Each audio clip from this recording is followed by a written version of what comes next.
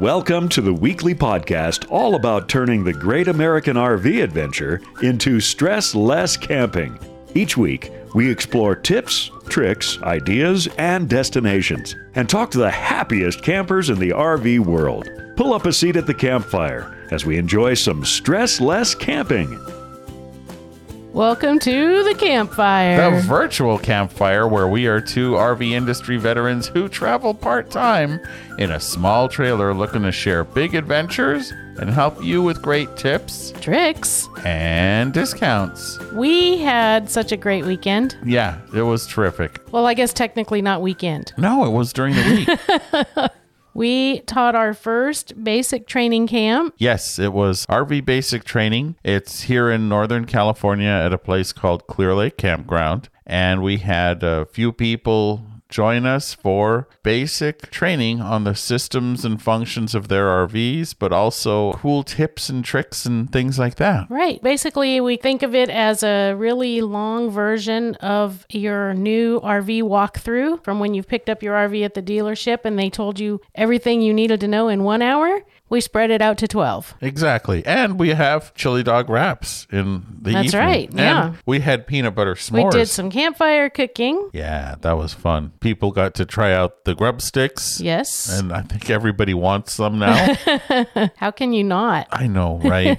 It was a whole lot of fun. And Clear Lake Campground, I mean, it was plenty hot. It's really hot as we record this here in Northern California, over 100 degrees. But Clear Lake Campground is right on Cache Creek, and there was a nice breeze for most of the time, and even some rain. Yeah, so that it was a crazy so weekend. We had a lot of thunderstorms and rain, and that kept it cooler but muggier. Mm-hmm. But it also caused some problems around Northern California. Yeah, well, fires are back. Yeah, lightning strikes caused some fires, and so, you know, we're in fire season again right now. Whoopee! Yeah. Oh, boy. Yeah. So here come the evacuations and all that. Right. Blah. And we actually did see a log in a fire pit next to us that was empty when we got there, and it didn't do anything for several hours, and all of a sudden we noticed it smoldering. So there's a lot of safety information that we should know about campfires and fire in general. So we thought, you know, we really should talk with someone in the know about campfires and how to do a good job of being safe with and around campfires. And so we contacted the U.S. Department of Agriculture Forest Service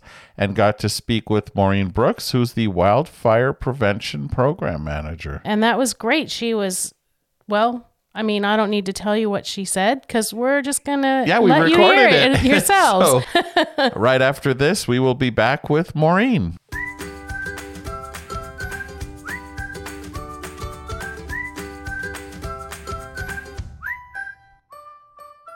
Hey, I see you're packing for our next road trip. Oh, yeah. These are all the ingredients for making different grilled cheese sandwiches with our grub stick. Great.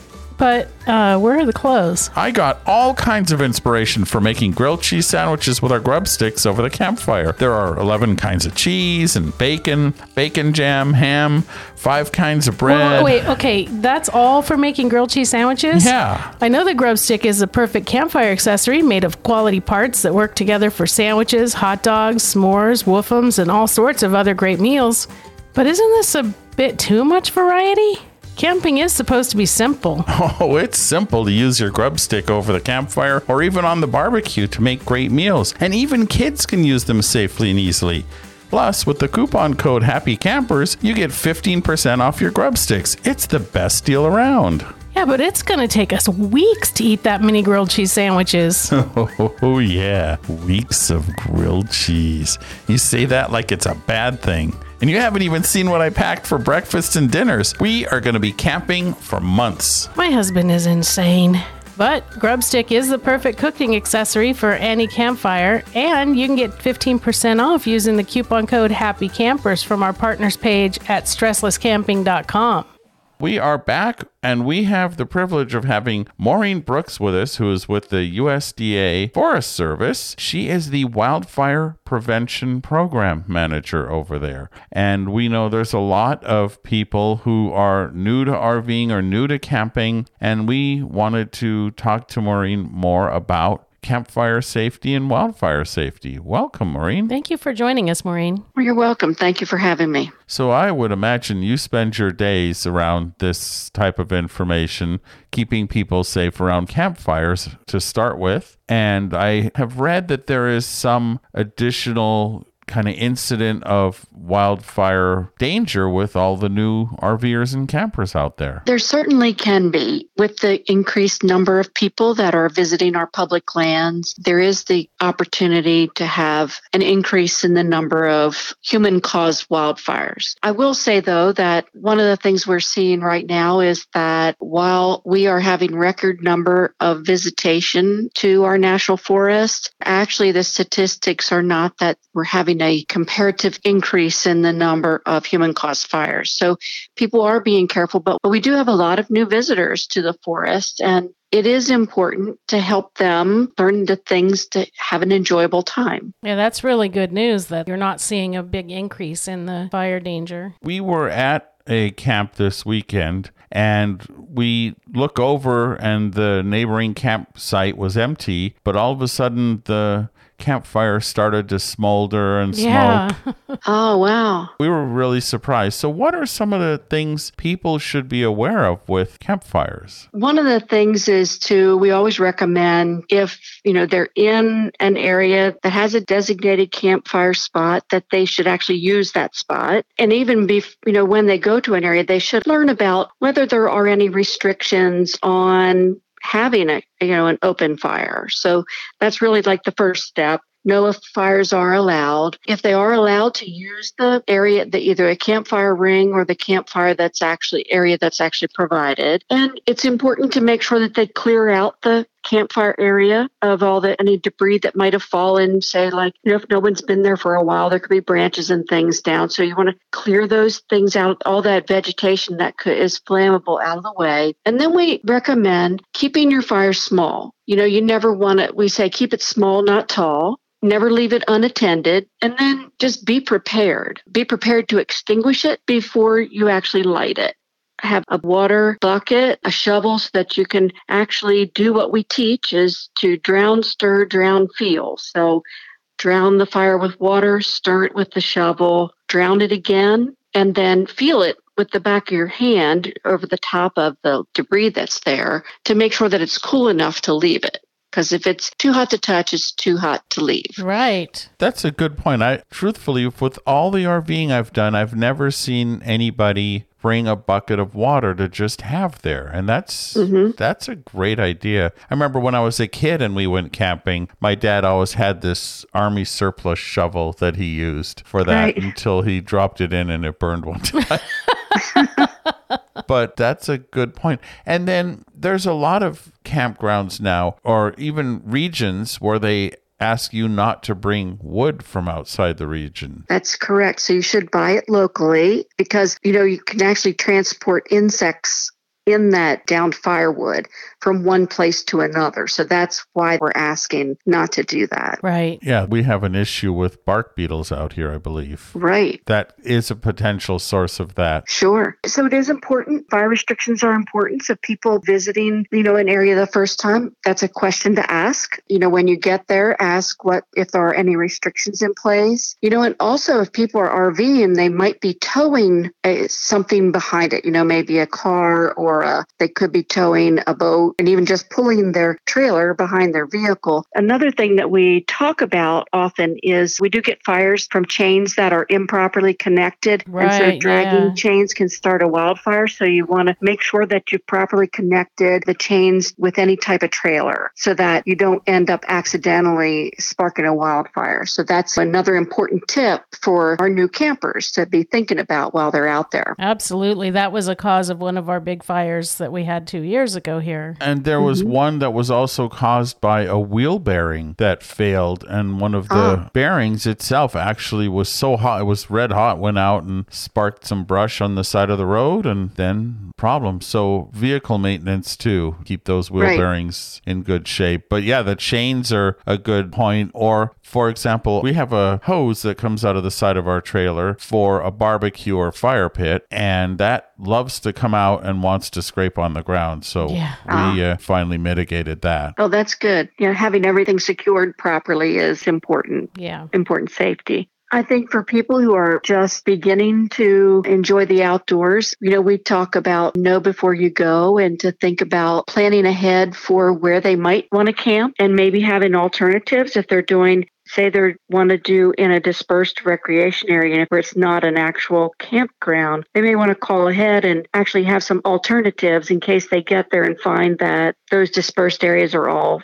full. Mm-hmm. So they have an alternative to go to. So it does take a little bit of planning, but as you all know, camping's quite relaxing and quite fun, and it's nice for people to get in the outdoors and enjoy that environment. There's so much beauty out there, and we have so many, especially on the West Coast, in my opinion. We have so many wonderful public lands that we can take advantage of. We're pretty darn fortunate that our tax money goes to creating so much beauty for us, or maintaining, I guess. Well, sure, and making it available and to the public. And there are times when we might have closures or restrictions, but there's reasons for those. Either there's a high fire danger, it might be unsafe for people to visit, but it really is a wonderful thing that we have. I agree. So we just had the Great Outdoors Act passed, and that will contribute to what we have now in terms of beautification and maintenance and such. Yeah, we're very happy that has passed. I know the Chief of the Forest Service was very pleased to be part of that. So it's a very good thing for us. We're glad to hear that. We are too, as people who Yeah. love these beautiful lands that we have here. And any further tips you'd like to share with our audience about fire safety? The other thing I'd like to mention is, sometimes we might go to recreation areas and we find that the parking lots are full, or we might even go to a real remote area to camp. It's about parking on dry grass and being aware that the undercarriages of our vehicles are very hot, and can start a wildfire that way. So being aware of that, if there's a designated parking area, to park on that. If a parking area is full,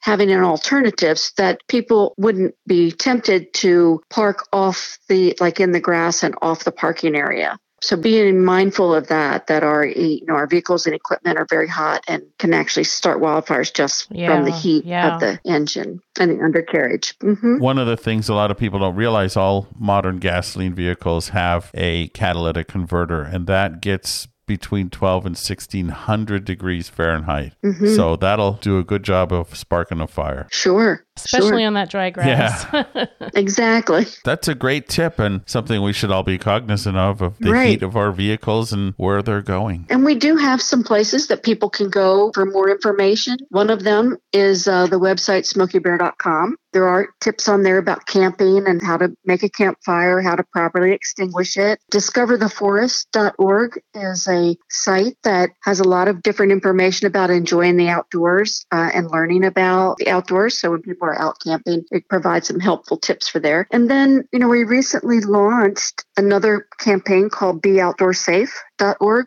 And it's kind of a combination of fire prevention and Discover the Forest information about people how to recreate outdoors responsibly and safely. We kind of like to say how it kind of helps people keep our safe places safe. So those are some good places to go. Those are great. Yeah. Yeah. And then there's another campaign called Recreate Responsibly that's put on by a partner organization of the Forest Service. So there's a lot of great information out there on the internet that people can look toward and learn. Well, that's fantastic. And we will share all those in our show notes and such, and have our audience have that available to them. And we sincerely appreciate your time today and your coming to join us here by our virtual campfire to tell us about how to behave around real campfires. Well, certainly enjoy it and be careful out there. Thank you so much. Yes, we will. Thank you. And remember, only you can prevent wildfires. I love it. All right. Thank you. You're welcome. Thank you. Have a great afternoon. You too. All right. Bye-bye. Bye-bye. Bye-bye.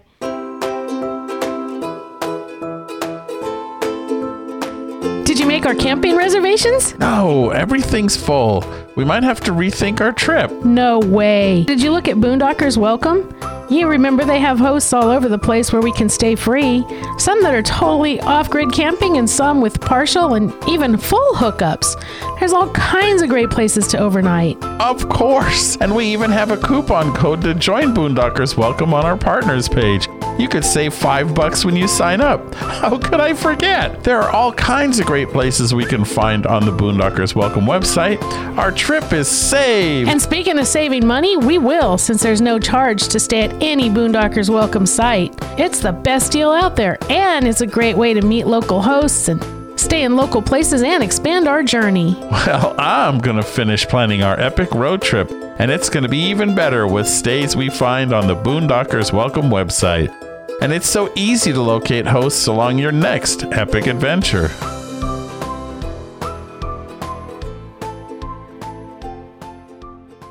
Well, now that we know about campfire and how to behave correctly around campfires, one of the things she said is keep the campfire small, and all I could think of is Manya and her campfires. I'm like, yeah, I'll play that section for you, Manya. Right. We did have a very lovely and manageable campfire when we camped at Manchester KOA a couple weeks ago. Yes, we did, which is right on the coast of California, Northern California. And here inland, it's been upper 90s, low hundreds. Blah. Yeah, and out on the coast, it was like in the low 70s. It was beautiful. We actually both got there and said, oh, we forgot to pack long pants. Yeah. Neither of us thought about it. Yeah, fortunately, I'm lazy. And I had long pants still in from some other camp, but I did put some long pants in the trailer to keep in there permanently. And I had to wear Christmas pajamas because those were the only long pajama pants, the only long pants I had. Yeah. Oh, well, that's okay. Christmas in August. That's right.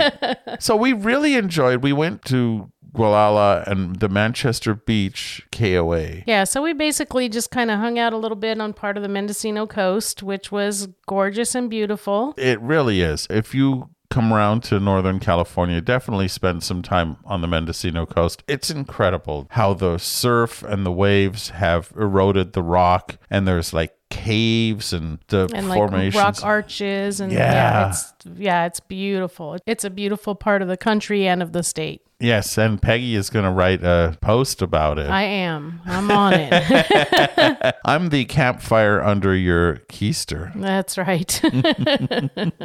And so while we were there, we drove around a bit and explored and did a little bit of walking out on the cliffs as we maintained safety, because there are some cliffs where they're like, hey, don't go here, dude. And so we didn't go there, And dude. Tony maintained more safety than I did because he's a little bit more concerned about falling off a cliff.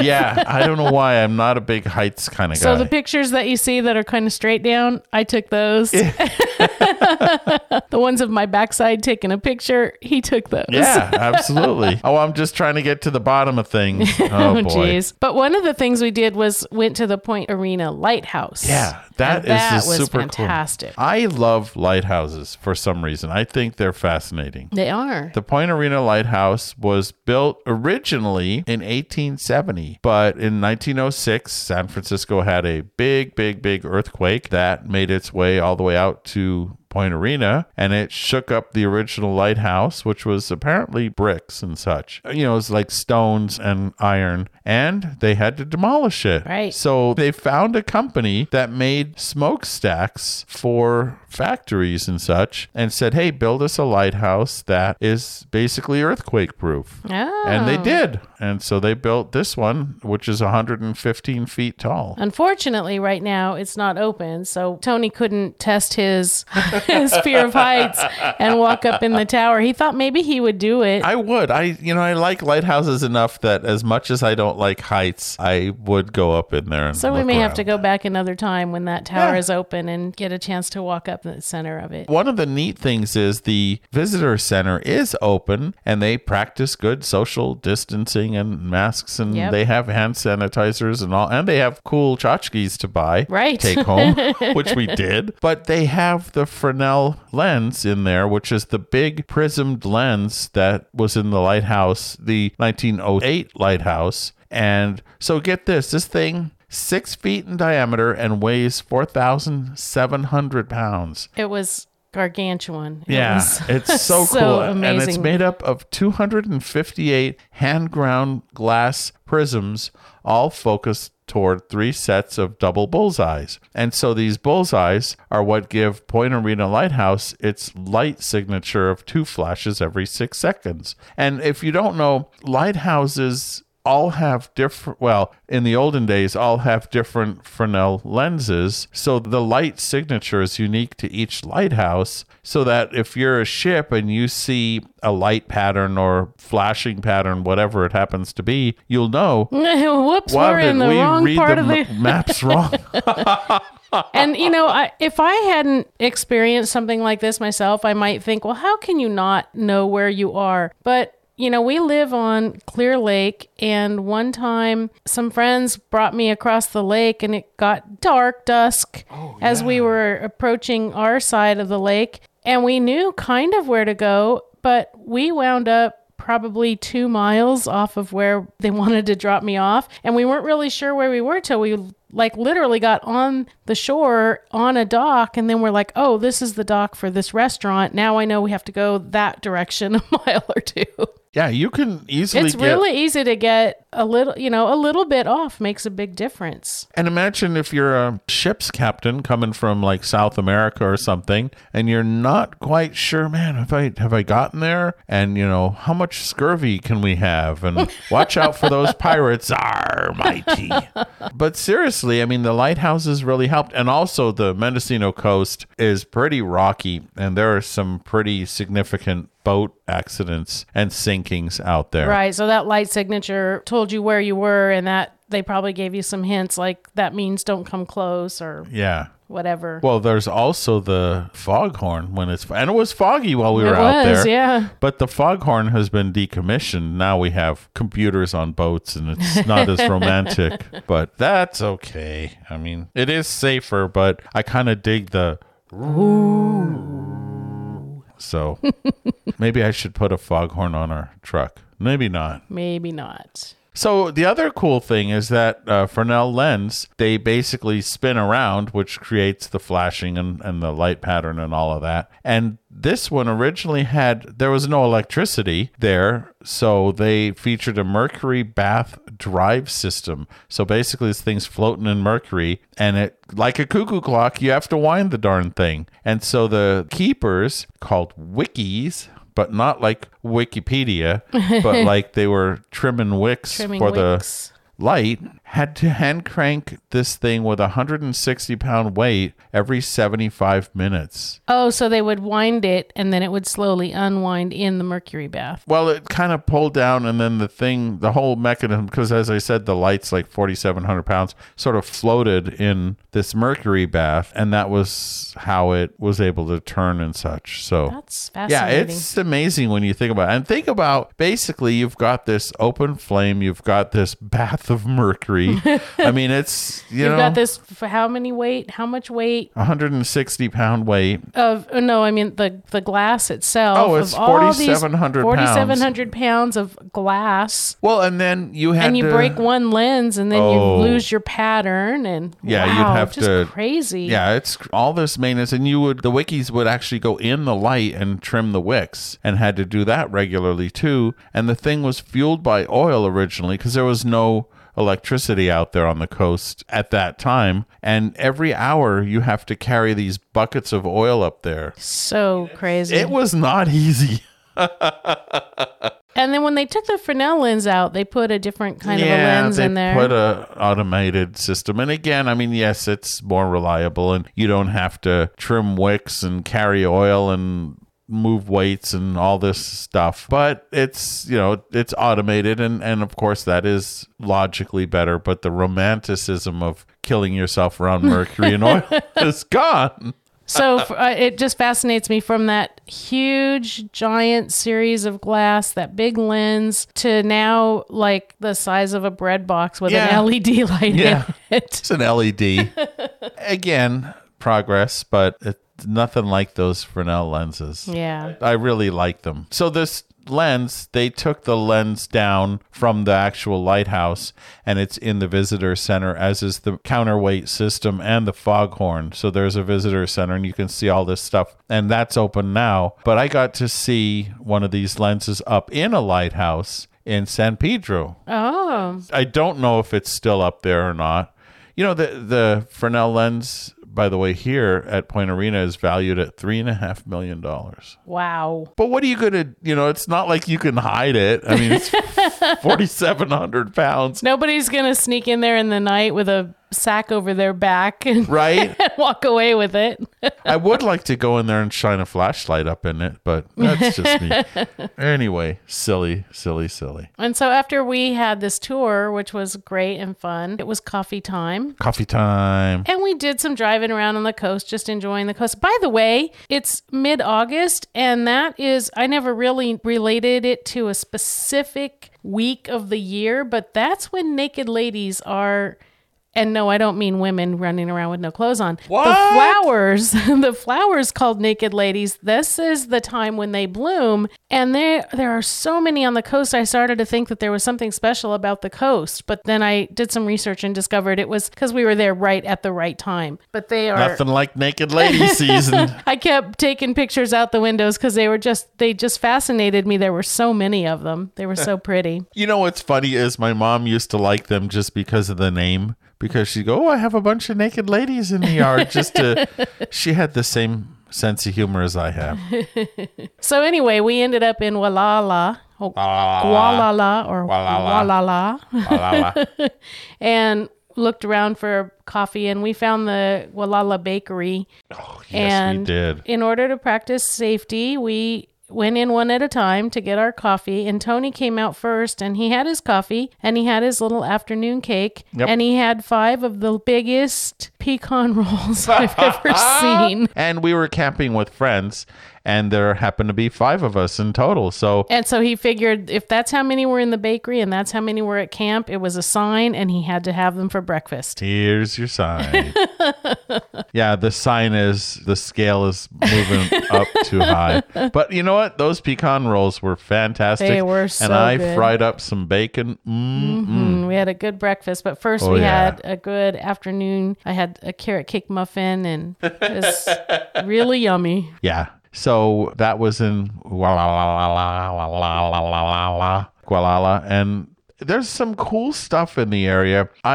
Fort Bragg was what, an hour north? Yeah, which we probably ended up driving an hour south, but we didn't drive an hour north. But we tend to go to Fort Bragg with some fair regularity. Well, Roundman Smokehouse. Right.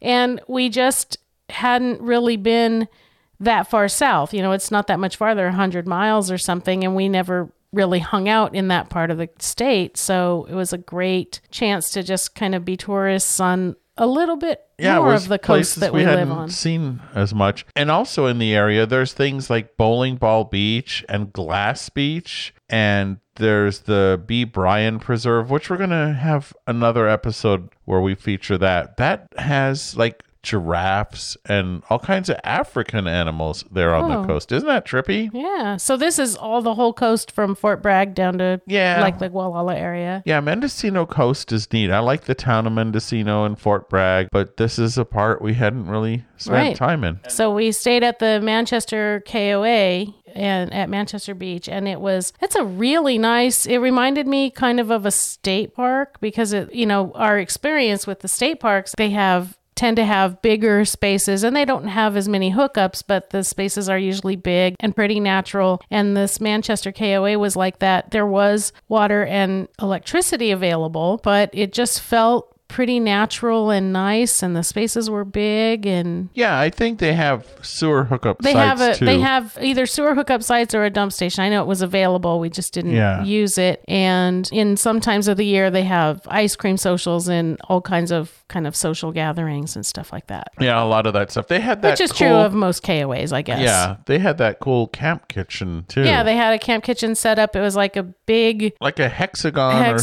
and it was like 3 or 4 4 stations. So maybe 3 or 4 groups of campers could be using the kitchen at once if you're a tent camper and you didn't bring your own things. And the people were super nice, and it was a big space, and we met a lot of border collies. Yeah, we did. Well, we're thinking of getting We a have dog. puppy fever. We do.